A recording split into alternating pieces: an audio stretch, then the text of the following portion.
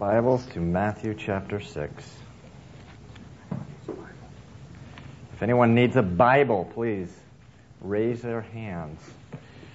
Nice and high. We have a couple here. You can please rise for the reading of God's holy word.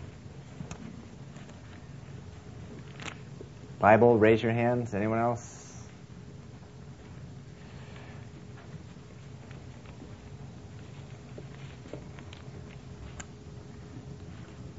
Matthew chapter 6, verse 9. Jesus speaking. In this manner, therefore, pray. Our Father in heaven, hallowed be your name. Your kingdom come, your will be done on earth as it is in heaven. Give us this day our daily bread, and forgive us our debts as we forgive our debtors. And do not lead us into temptation, but deliver us from the evil one. For yours is the kingdom and the power and the glory forever. Amen. Let's pray. Father, we thank you for your word, and Lord, we either live or die, whether or not we're in your word or we're living by your word, Lord, and we want to live by it, Lord. And I just pray, Father, that you'd bring it to life in our hearts and our minds, Lord God, and our spirits, Lord. And I just pray in the name of Jesus, God, that the distractions of the week, of the weekend, even of this morning, of running out of the house or whatever, Lord God, would just be shed off of us, Lord, that we may just focus on what you're saying to us this morning, Lord. I pray this in Jesus' name. Amen. Okay, please greet one another.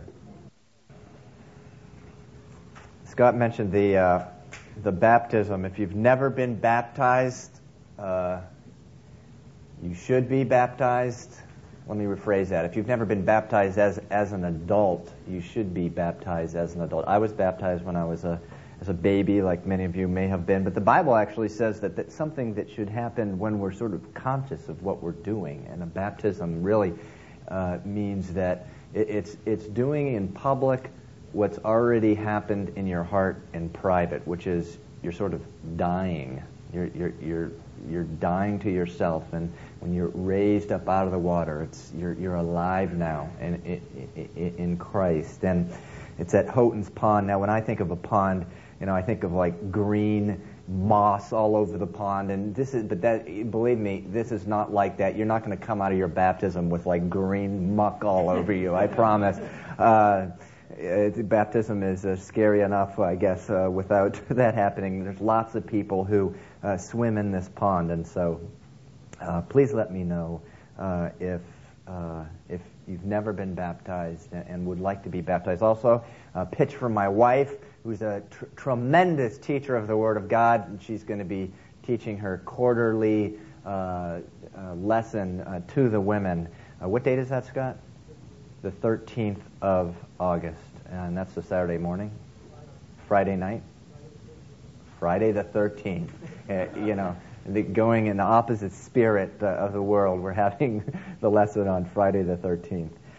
Okay, well, our last lesson on the Lord's Prayer is this morning. And, some of us, when we first came to the Lord, we struggled with the whole idea of praying to God. I mean, what on earth am I supposed to say to God? I mean, He's God and I'm me. And, what am I supposed to say to someone who's created everything and who's always existed and with the word of His mouth He can do anything? What am I supposed to say to someone like that? I mean, what if I say something stupid? What's He going to do? There's enormous confusion out there about how and what to pray, and there's confusion of the purpose of prayer. Some people think that the purpose of prayer is to give God your wish list, like Santa Claus. And in others that I've talked to, actually they don't feel comfortable asking God for anything because they say, well, that would be selfish for me to be going to God and asking Him for something. And one of the reasons we have spent time in this prayer, and one of the reasons we teach chapter by chapter, verse by verse at Calvary Chapel, is to teach people how to pray. When a person starts reading through the Word of God, really cover to cover, their confusion about prayer, their confusion about God, their confusion about relating to God will go away. They learn, for example, that God isn't Santa Claus, and so they stop talking to Him like Santa Claus. They learn that they are His children, and we'll get to that a little later on, and that because they're His children, His little children, actually, the Bible says, they need to be completely dependent on Him, and there's really, it's not selfish going to God for something that you want or need. In fact, that's part of the relationship. But anyone who has a longing to know God is going to want to learn how to pray. Jesus' own disciples in Luke 11 asked Him, Lord, how do we pray? John teaches his disciples how to pray.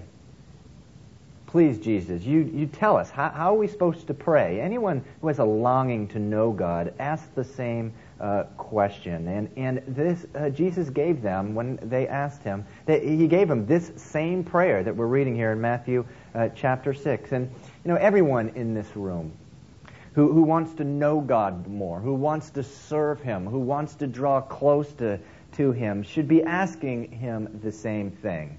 God, teach me how to pray. Teach me how to talk with you, Lord.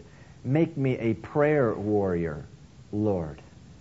A champion of prayer. Help me to obey you, Lord, when your word says, pray without ceasing, pray with all manners of requests, pray on all occasions. Prayer will change your life. It will change your family. It will change your workplace, your job, your church, your city, your world. But finding the time to pray won't be easy. Yes, the Bible says we have to pray without ceasing. We should sort of be breathing prayer all day. But it also talks about in verse 6 there of Matthew chapter 6 that we need to find that secret place. And it's a battle, and the reason is Satan doesn't want you to pray. Christian author Paul Little years ago said this, and it just really stuck with me. He said, the biggest battle, the greatest battle of the Christian life is getting quiet, unhurried time with God. And I have found that to be true. About 6 months ago, Steph and I began to set aside about a half an hour to 45 minutes right before we go to bed to pray with each other. And I can't tell you the difference that it's made in our lives, but it has been a battle. I mean, we're literally attacked every night, attacked by sleep, attacked by sleep at the end of the day. So we do what the Bible says to do. We attack back, and listen to Paul in 1 Corinthians 9:26. He says, "I run the race this way, not with uncertainty." Now, the Greek word for uncertainty, hupapiazo, means to be prone to fall down. Paul is saying, I run the race not as one who falls down, or you could say falls asleep, but, Paul says, I discipline my body into subjection. Now, one of the Greek definitions of that word discipline is to punch someone underneath the eye. So literally, the translation is, I run the race not as one who falls down or falls asleep, but as one who punches myself underneath the eye into subjection. And that's what I find myself doing every night with Stephanie. And, it's already 11 o'clock. I'm poor Stephanie, she gets to bed. She's like an early go-to-bedder, but not anymore because she's married to me, and I go to bed like really late. And we have to punch ourselves underneath the eyes, not each other's, but, figuratively speaking, our own. But it's all been worth it, though, because it has kept our relationship with God crisp, new, and alive.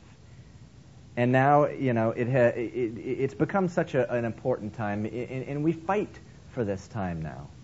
We fight for it, and the Bible does say our battle's not against flesh and blood; it's against Satan, who really doesn't want us praying. And I don't know how about you, but it has been just a great help just going through these lessons, just verse by verse, on the Lord's Prayer, and just applying them to my prayer life.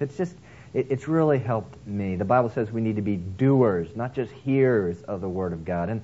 And that goes for our prayer life as well. So let's get back to this prayer one last time.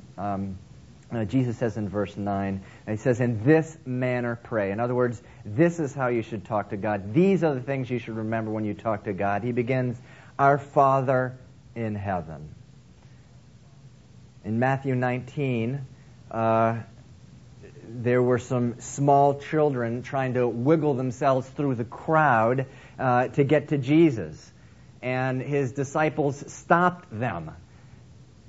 And it was, "What are you kids trying to do? I mean, this is Jesus. I mean, what are you trying to do getting to Jesus?" And it says that Jesus rebuked them. He rebuked them, and he said to them, "Let the little children come to me, for such is the kingdom of heaven." In Matthew 18, Jesus says, "Unless you become like little children, you will by no means enter the kingdom of heaven." So when Jesus teaches us to pray in Matthew 6:9, "Our Father in heaven," he's saying, go to God as a little child goes to his or her father.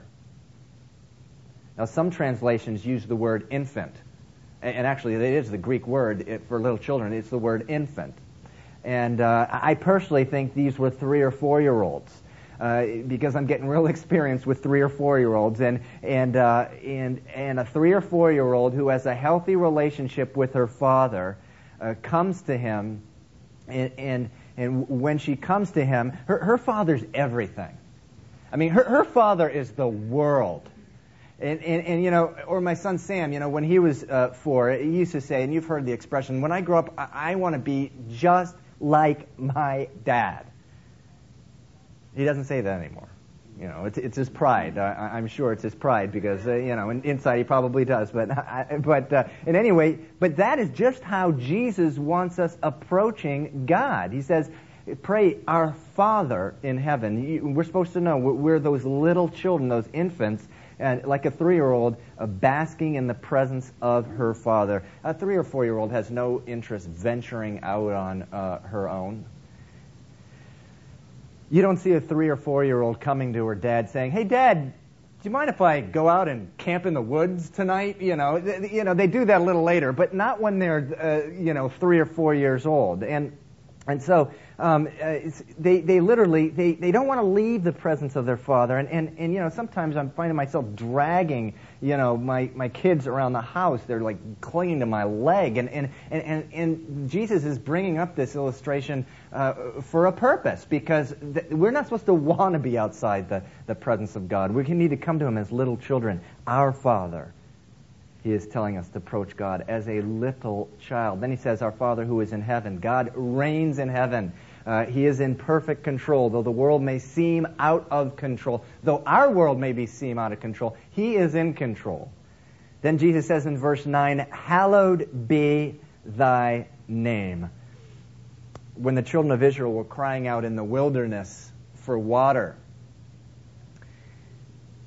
Moses went to God and says, "God, what do I do with these people? They're just all they do is complain. They just whine, and they're so ungrateful, and they want to go back to Egypt." And God said to Moses, He said, "Go out before them, stand before them, and call out the water from the rock." So Moses went out to the people, and he said, "You bunch of rebels, you want water? I'll show you water. Take this water." And he goes, and he smacked the rock. Instead of speaking to it, he smacked the rock with his rod, and the water gushed out. And later on, when Moses was on the very threshold of the promised land, the doorstep of the promised land, the Lord told him, He said, "You will not enter in because you did not hallow my name."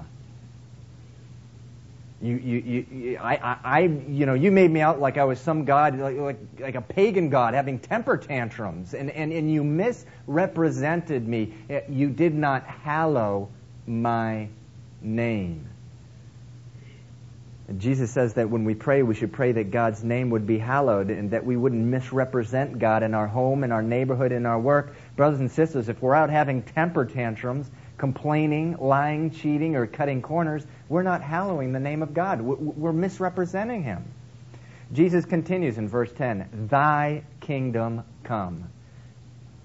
Note, it's not my kingdom come.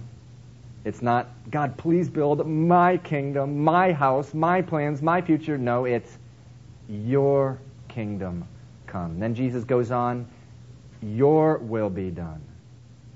Not our will, His will be done on earth as it is in heaven. Ezekiel chapter 1, we read it a couple weeks ago, described how the angels do the will in heaven.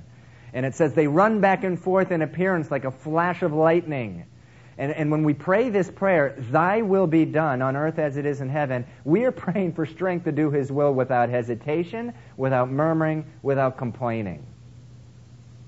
Give us this day our daily bread. Now, every born-again Christian should be totally dependent on God. If you are not in a place where you are not totally dependent on God, chances are that you are not where God wants you to be, because the Bible teaches that God always leads His children to a place they have to be dependent on Him. They have to rely and trust in Him every day.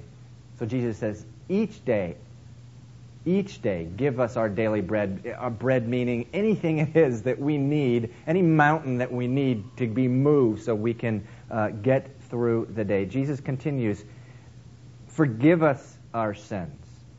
Again, if God has given birth in your heart spiritually to a new life, the Bible says that when God sees you, He sees the perfection of Christ who lives in you. However, until you get a new body in heaven, you will continue to sin. And Jesus is saying, when you pray, you should always draw on the grace of God. Forgive us of our sins, Lord. Jesus continues, as we forgive those who have sinned against us. It says, as we forgive our debtors. Or debtors, another word for sinners, or sinners, persons that we have who have sinned against us. In case any of you have lived your entire life in a cave, and for the first time you crawled out this morning and got to church, I'm here to tell you that every person you will come into contact with outside of your cave is a sinner. And you will have hundreds and hundreds of contacts with them every day. And every day you will be wronged against, and wronged again, and wronged again, and wronged again, and wronged again. And you will be wronged again and again and again. But if the Bible says that if you are following Christ, you must forgive, and forgive again, and forgive again, and again, and again, and again. It's a lifestyle, and that's why Jesus is in this prayer. He's having us remind God. Doesn't need reminding, but we need to remind Him for our own sake. Oh yeah, God, and I'm forgiving the people who have been sinning against me. In other words, He's making us accountable to Him. He's making us accountable to Him. And that brings us to verse 13. Matthew 6:13 says, and do not lead us into temptation. Do not lead us into temptation. The book of James, chapter 1, verse 14 says this, a man or woman is tempted when he is drawn away by his own desire and enticed. Then when desire has conceived, it gives birth to sin, and sin, when it is full grown, brings forth death. You know, this verse is so real to me. This verse is so real to me.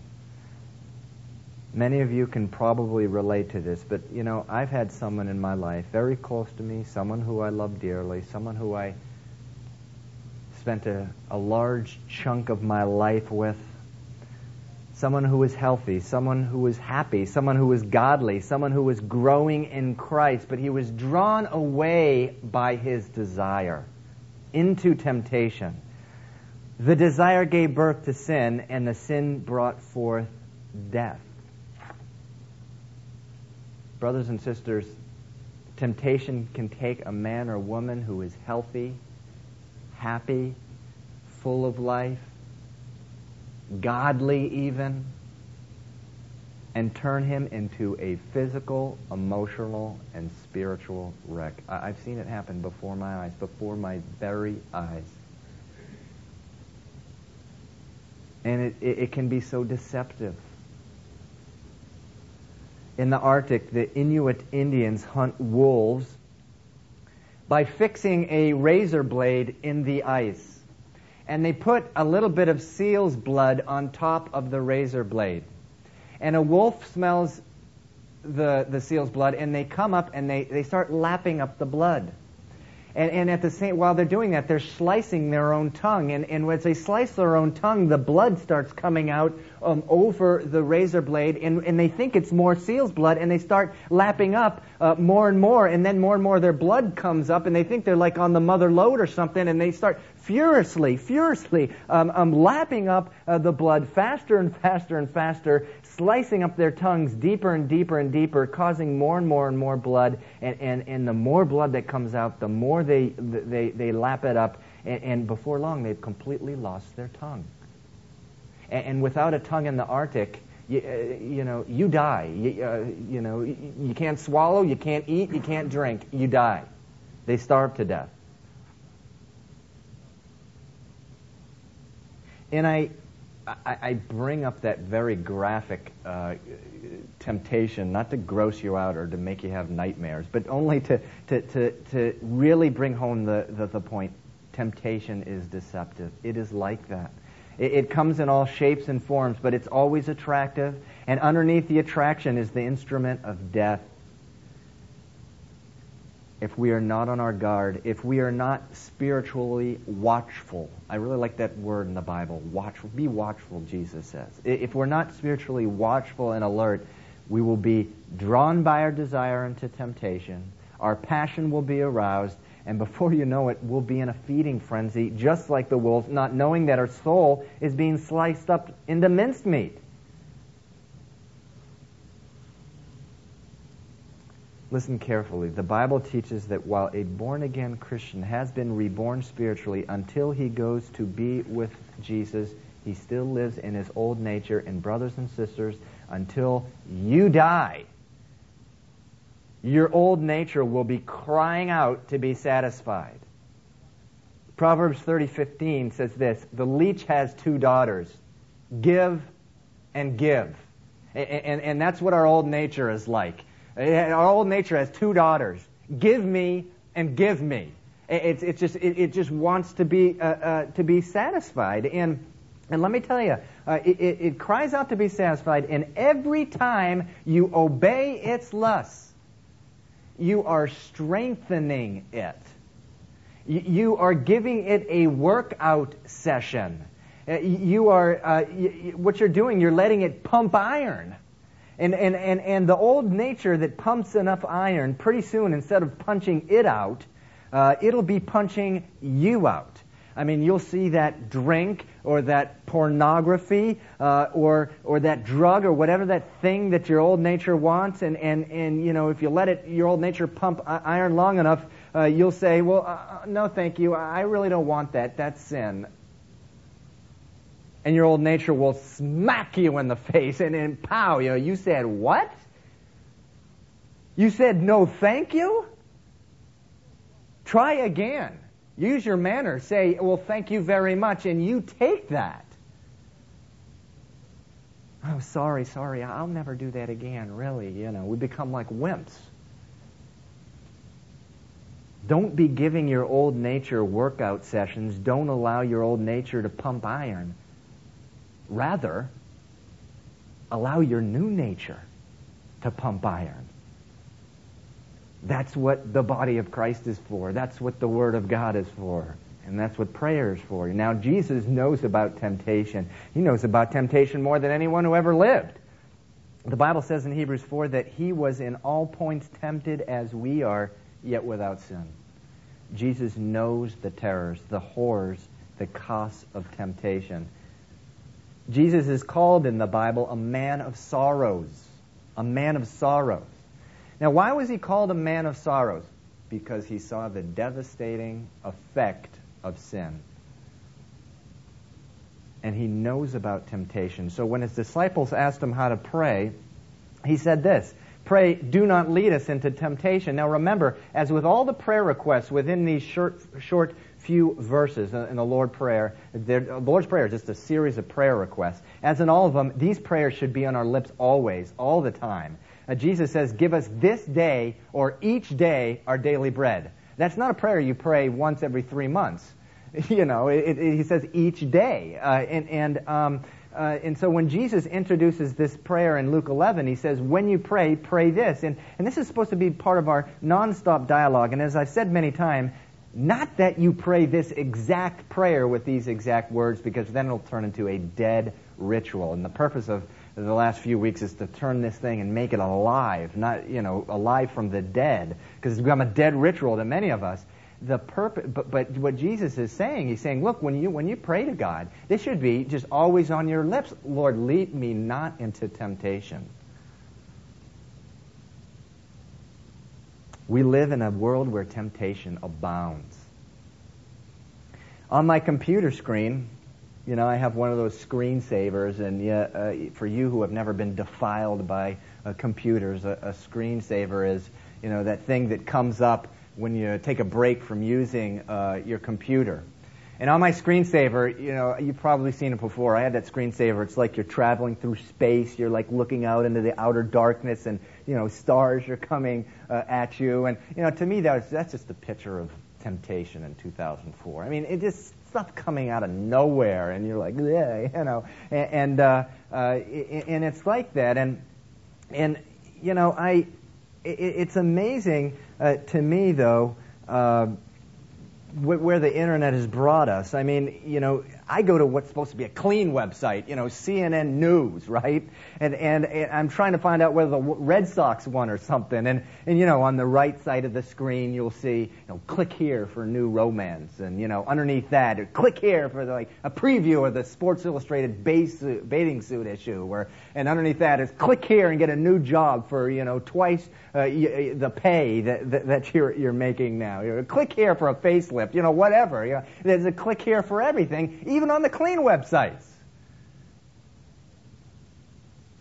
And let me warn you, if you go into the internet and you've been letting the old nature pump iron every day, you're going to come away black and blue all over with your hair pulled out and blood streaming down your eyes. I mean, and because, it's a dangerous place, or can be. And now, the newest things on these websites is these screens, that pop up unannounced. I mean, you didn't even ask for them. You didn't even click them. And they just pop up in front of you, and you have to click them to get rid of them, or else you can't read anymore.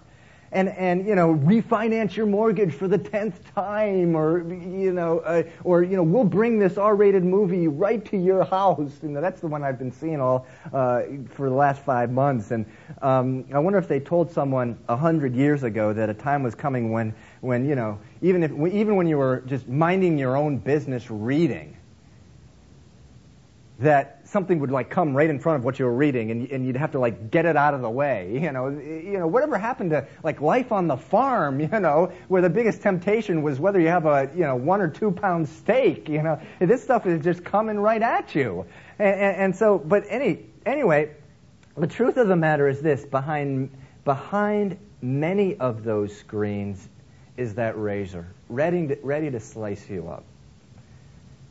And Jesus knew what he was doing when he was giving us this prayer, Lord, lead me not in temptation. And he knew what he was doing when he was telling us to pray it all the time. Now, if you're taking notes, the spirit of this prayer is this: lead us not in temptation. The spirit of the prayer is this. Remember, it's not these exact words that Jesus cares about. He cares about what's the prayer of your heart. And the spirit of the prayer is this: lead us not in temptation. God, I am weak. Lord, I am fearful of myself and my inclination to sin. Open my eyes, Lord, so I don't rush into temptation. Give me a discerning spirit to walk away from it when I see it. If possible, Lord, take me away from it altogether. If I must be in temptation, don't abandon me there, Lord, but make me strong in it, not by my might or power, but by your Spirit. That's the spirit of this prayer. Now, some people get confused and ask, why does this prayer say, lead us not in temptation, when the book of James says God doesn't ever tempt a man or a woman to evil? Well, it's actually very simple. I've seen whole sermons on this, but it's really extremely simple. James says God does not tempt a man to evil, meaning just that. He doesn't tempt someone or you for the purpose of you falling into evil. However, the Bible is very clear that God does allow you in many, many circumstances to be in temptation. You'd have to live in a cave if you didn't have, ever have any temptation. But God's heart is that you walk through temptation, and that when you have to, that you're strengthened and refined in it. Not that you fall into it. But that doesn't mean you go out looking for it. The prayer of your heart should always be this: God, I hate temptation. Lead me away from it, Lord. And when I must pass through it, strengthen me in it. Now, the next prayer request. Verse 13. But deliver us from the evil one. Many people interpret the whole verse, or verse 13, like this: lead us not in temptation, Lord, but if we must be in temptation, rescue us from the devil. Brothers and sisters, listen, if you are really living for God, if you really are, you will come face to face with evil. You will.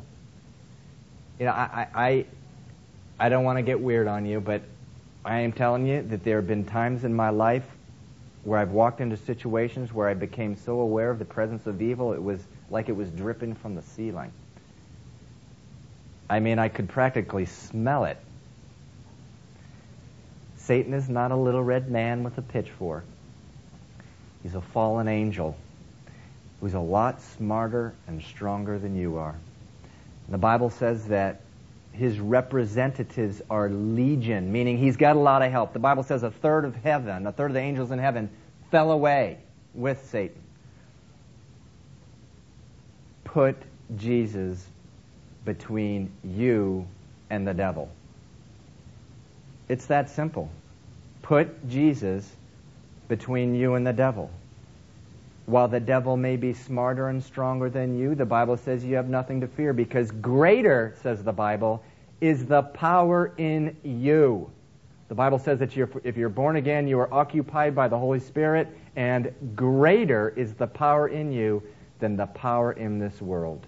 But listen, don't be self-confident, because that will disable the power.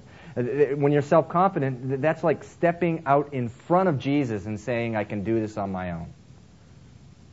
Instead, as Jesus says to pray, Lord, deliver us from the evil one. Now, you may be saying, well, I have never really experienced this weird evil dripping thing that you have, Steve. I drip sometimes in my cellar, when I have a leaky pipe or whatever, but what's with this, evil dripping? And, well, maybe so, okay? Eventually you'll walk into that if you're really following the Lord, and it could be that you have, but you just didn't know about it. But let me ask you this. When was the last time you were thinking to yourself these thoughts? Oh, I just want to give up this walk with Christ. This isn't worth it. It's just too hard. I can't think of one reason to keep on going. I want to go back to my old life. It won't be so bad. I'll be more careful this time. Listen, believe me, that wasn't God speaking. That was Satan. The Bible says he is the father of lies. you pray right then and there, right as he's speaking those lies into your mind. God, deliver me from the evil one. When was the last time you were reading your Bible and all of a sudden you were thinking, how could this be true? Do I really believe this? How could David kill Goliath? How could Daniel spend the night with a bunch of lions and not be eaten up? How could Jesus raise Lazarus from the dead? Believe me, it wasn't God telling you those things. It was Satan. Those are the lies of Satan. He told Eve the same thing in the Garden of Eden. He said to Eve, did God really say that? The next time those thoughts come into your head when you are reading the Bible, right then and there, pray, God, deliver me from the evil one. Finally, when was the last time you were thinking of getting high? Going to a porn site? Getting a different job which pays twice as much but prevents you from ever going to church? Screaming at your obnoxious neighbor? Oh, well, it won't be so bad if I give in. Not if I just give in once.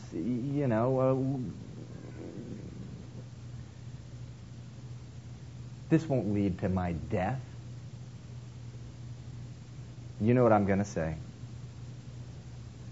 Believe me, those thoughts are not coming from God. Those are the lies of Satan. Satan told Eve, you surely will not die if you eat of the fruit of the tree in the midst of the garden. Next time one of those thoughts comes to your mind, you cry out to God, deliver me from the evil one, just as your Lord told you to. Finally, some of you are going, whoof, because we're finally at the end. For yours is the kingdom and the power and the glory forever. Amen. Amen means so be it, or let it be so. The prayer ends the way it begins, with our eyes off ourselves and on the Lord. It's the whole object of prayer. It's to get your thoughts and your eyes not inward, off yourselves, but outward. If you look inward, you're just going to see ugly. If you look outward at God, you're going to see the glory of God. And the best thing you can do for His kingdom, He says, for yours is the kingdom, yours is the power, yours is the glory forever. The best thing you can do for His kingdom, for His power and His glory, is to lay hold of these very things Jesus has taught you in this prayer, in this teaching on prayer. Because that's what it is. It's a teaching on prayer. Not supposed to be a prayer we're supposed to recite at every single religious occasion. It's supposed to be a prayer that is teaching us about what to do, or how to do, or what to say when we pray. And so the time to start a new life with God is now. Whether you've never given your life to God, or whether you have, or whether you have given your life to God, but it's grown stale. The time to start a new life with God is now. And no one wants that more for you than the Lord. And if you want to pray about that, please come up after the service, and we'll pray about it. Well, the next time I'll be teaching on fasting, and I promise it won't be 5 weeks on fasting.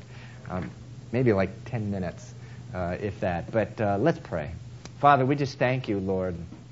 And we thank you for just always being, as Scott said in his prayer before the message, Lord God, just being so forthright, Lord God, in your word, just speaking right to our hearts, even if it hurts.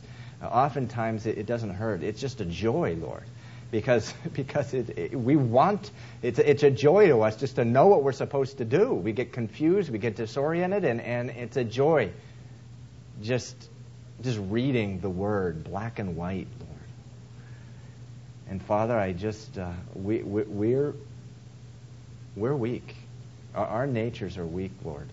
Our old nature, and Lord God, we want to pump iron with we want our new man, the new man. Your word says the old is gone, the new has come, and we want that to be in the workout session, Lord. And so, Lord, teach us how to pray. I just pray that everyone in here, Lord, you would plant these seeds deep in their hearts, Lord. God, that they would just sprout up and bear fruit, Lord God, that others may just take of them, take of the fruit, and so on and so forth, Lord. I just pray for this week, Lord. I do pray for the city, Lord. I just do pray for protection. I just pray that the anxiety, Lord God, that people would, it would occur to them, Lord God, that the only way to release themselves from the anxiety is looking to you, Lord Jesus. And Father, I just pray for our country, Lord, that once again we would be a nation of prayer, Lord. God, I just pray that we would just grow in our dependence of you. We love you and need you. In Jesus' name. Amen. Okay. If you'd like prayer, please come up.